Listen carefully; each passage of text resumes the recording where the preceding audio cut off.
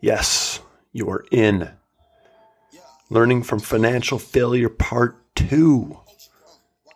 Like I said, one of the best ways to learn, grow off that rich soil, is to learn from others of what didn't work. Thank you for tuning in. Here you go. All right. More Dirt, Part 2. You know, if you're in farm country, you know a common practice is they take the dirt that's rich in soil, but also rich in manure. It's interesting how God in nature works in that. It becomes the richest of soil. So, interesting theme. By the way, we're going back to the play of the day, Dr. Loritz. It's just too good. You need to hear it twice. Here you go. The play of the day.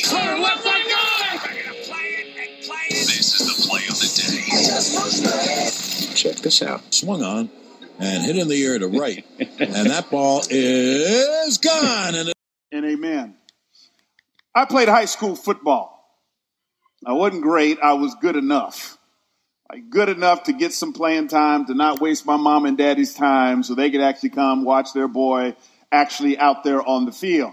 And one of the things that I picked up on very early playing high school football is no matter how great or how awful we played on Friday, we could always expect to sit down for Monday's practice session and review the tape or the film from the previous Friday.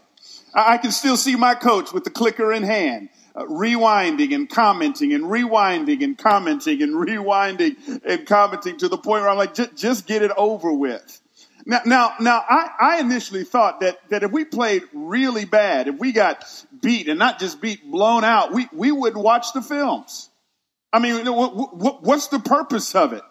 And I soon discovered that we actually spent more time reviewing those defeats than our actual victories.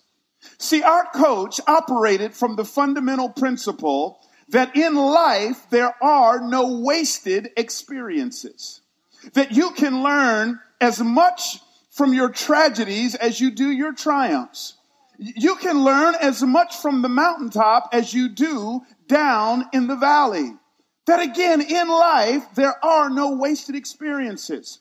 Now, that's a word for us because many of us are stepping into 2021 and just kind of wiping the sweat off of our proverbial brow and saying, praise God, 2020 is over. Never want to think about that ever again. But so good. So good. You got to hear it twice. Dr. Loritz going back. Same play of the day.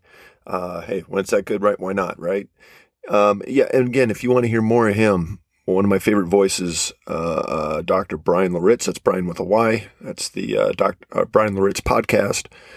And that one was published on January 4th, 2020, entitled 2020, the year we should never forget. Okay, moving on. Part 2 in More Dirt. Why the daycare tangent? It ticked some of you guys off, and I didn't mean to tick you off. I'm just speaking truth. And it was an easier phase in our life. It was a simpler life on one income, and it worked. And it was one of the best times, best chapters of my life. And what's for me is, I mean, listen, we all have our past. I have my issues. I have my flaws. And that's the point I was trying to get across, that we just try to keep earning more. And why? Well, why do we go from one income to two incomes? Just to have a bigger house? Anyway, it's something seriously to ponder. And for those that I've just seen it, the ones that have a ton of money and they're both working, they still fight. They still end up being divorced. I just, money doesn't solve it. And if it did, Bezos would still be married of Amazon.com, right? So, okay, back to my dirt. All right, recap. So we talked about the Great Recession, 0809.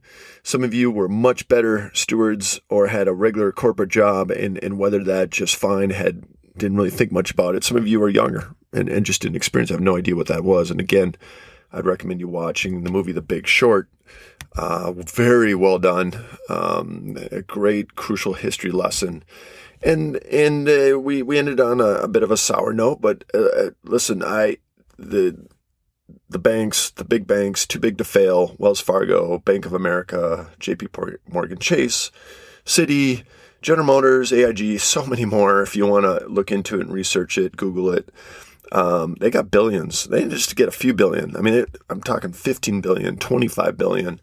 It was substantial.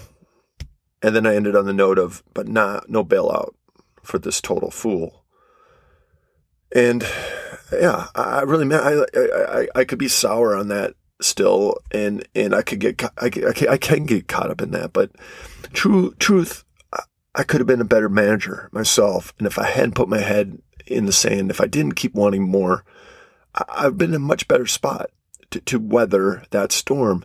And Matt 7, 24 through 27, it talks about, it's not if, it's when the storms come. And are you ready for them? So again, pause and further film review. I went from sole provider with a very comfortable living to owning and borrowing for a lot of crap. And after the Great Recession, I went to about 50% of the cash flow to cover it. By the way, that includes my wife's job. Worse yet, when times got tough, I neglected finances. I don't know if you're like me. So if you are, then you're not alone. And if you're not, God bless you. But I put my head in the sand. Whatever you're struggling with, if that's what you do, addiction, whatever it is, I can't explain it more than that. I put my head in the sand, and my ignorance and recklessness almost destroyed our marriage. In fact, to be again, open and honest, I'm still not out of the woods yet. The rest of this story will be shared someday. And for now, or for then, I had to make some painful changes. And my wife, Lori, choosing to stick with me for poorer in this day and age, that is not easy. You may even say it is rare. And like I said before, even the richest couple in the world divorced. Bezos and Amazon.com. When I have my A game, I'm going to repeat that. When I have my A game, I give thanks for her every day. And then I'll ask her, what can I do for you today? For those that know Lori, she is a beautiful woman. And this was not her fault. And she easily could have divorced me and found a much wealthier man that could give her that big house and new vehicle. So again, more review. Mark my words. If Lori and I didn't have Jesus Christ as our foundation, all those Sunday sermons and our blessed couples, small group, we would not be married today. And again, if you haven't read it, go back and check out Matt 7, 24 through 27. So for those versed and deeper, you know the Bible. The owner's manual says, if you are in debt, you are slave to the lender. Check Proverbs 22:7. And it says, well, the NIV version, the rich rule over the poor, and the borrower is slave to the lender. And if you're listening to this and you have loans and you're doing pretty well, learn from me in my past. I did not feel like a slave. And you don't feel like a slave when times are good and you can pay everything monthly and have surplus left. Try missing some payments. I mean, what if a storm came and suddenly cut your income in half? And if you're good, man, good for you. But for most of us, try missing some payments. Compound interest can be a bitch. And that you don't own jack squat. Trust me on that. You'll hear from them in a couple months when you miss. So pause, film review again. For those striving to save and give more, compound interest rates can be your best friend or your worst enemies. You ever notice which buildings are the tallest in your cities? Whose names are on the majority of the stadiums? Wells Fargo, Bank of America, Chase, etc. All fueled by the power of compound interest rates that drive your loans. And as long as you pay your bills, they'll lend you more. FICO, all that is about the credit rating that you have and how well you do. And the higher you are, the more likely they're going to loan you more, just like they did me. Once upon a time, my FICO score was incredible. More money for them when you borrow, less money for you. And by the way, if you think this is some side tangent or hate of financial institutions, wrong. Some of you work for them. I sell to some of them. I'm just saying, just be wise of the power of compound interest rates both ways. And understand that the banks are in the business to make money from you. And the more you borrow, compound interest rates can build you a hell scraper. That's the only word I could come up with. I don't know. Skyscraper goes the other way. Well, hell scraper goes the other way. So ponder that one. Added reflection. For many of you, you were smart. You were and still aren't spending like a crackhead that found a bag of money. And you weathered 2008 through 2010 like a champ. So question, if you have kids, are you teaching your kids what to do? Because it's puzzling to me that our schools teach pottery, yet neglect personal finance. If your kids, honestly, I didn't learn it very well, did I? If your kids push back on you, have them listen or read this. So back to my mess, my dirt. For the record, I didn't foreclose. I did burn through my surplus and savings. And guess what? I started using all those credit cards that the bank so gladly gave me, and credit lines and cards, and ended up maxing them out. Thinking naively things would just magically correct themselves. And I suppose the American way would be to file bankruptcy. I didn't do that either. I just couldn't. My foolish ways dug this hole, or built this Mount Everest of debt. And I went from feeling I was on top of that Mount Everest to looking up at it in distress. It was my mistake to correct. So what do you do when you need to correct? Humbly, I needed to repent. I needed to correct my ways and mistakes. I've apologized probably a million times to my God. And yeah, I know you only need to do a few times, but it's just my heart crying out. Apologized to my wife more times than I can count.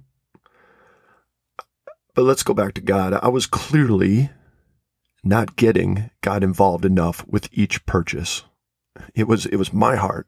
I want, my desire. I was not being a good manager of the jobs and money with which he blessed me. I wasn't tithing properly. And I needed to come clean again to my wife that I was a fool for neglecting the finances at the toughest of times and making her own it. I begged for mercy, grace, and forgiveness. So we made a plan and started selling my treasured earthly possessions. Well, slowly but surely. Thanks be to God, I have made progress. And knowing 2 mortgages were too much and at a breaking point, I prayed. I prayed to God. I said, which one do I sell? Do I sell my dream lake house or the place in California? And 2 days after that prayer, I had an unsolicited offer on the lake place. I didn't have it listed. Sigh. Okay. Humble pie. We sold my lake dream. So fast forward, humbly, I'm still paying off some of these debts, including taxes. And technically, I may be at base camp 3 or 4 of my Mount Everest of debt elimination. And 2020 was supposed to be my debt-free year. But that was my plan. And God didn't tell me that or reveal it in a dream. And to be frank, I'll need a miracle probably to accomplish that this year. But God clearly says I'm not done yet. And maybe better sharing this is part of my healing. So that'll put a cap on, or a pause on my 600-pound debt life, part 2 now. So there will be a part 3. And if you're learning from this, if you're so inspired, if something's resonated, again, please feel free to share it. And actually, if you want to jump ahead and read the rest of it, what's about to be broadcasted, you can go to FryDudes.com. It's already on the blog. But anyway, stay tuned. Stay tuned and hear your questions. For your next date night or couple time or small group couples time. Number 1, do you operate off a budget? Do you tell your money where to go and how much? Or do you check your balance and wonder where it all goes? Pause and reflect. Number 2, do you review finances as a couple weekly? If not, how about monthly? And are you on the same page and mutually approve any purchase over $100? Pause and reflect. Number 3, look up Matthew 7:24-27 and read it together. And what are your storms thus far? Which ones have tested your marriage? And which teachings is Jesus talking about that help keep your marriage on that rock foundation? And which ways of the world put your marriage on that sandy, weaker foundation? So, again, I know I always seem to load up on the last question, but you can always rewind and review it again. But give that a look, discuss it. It'll be especially excellent for a group conversation. All right, now go, serve, love one another, keep working at it. Marriage can be very hard. It is for everyone at certain seasons in life. So don't let that disillusion you. Keep going. Keep loving each other. Keep working at it.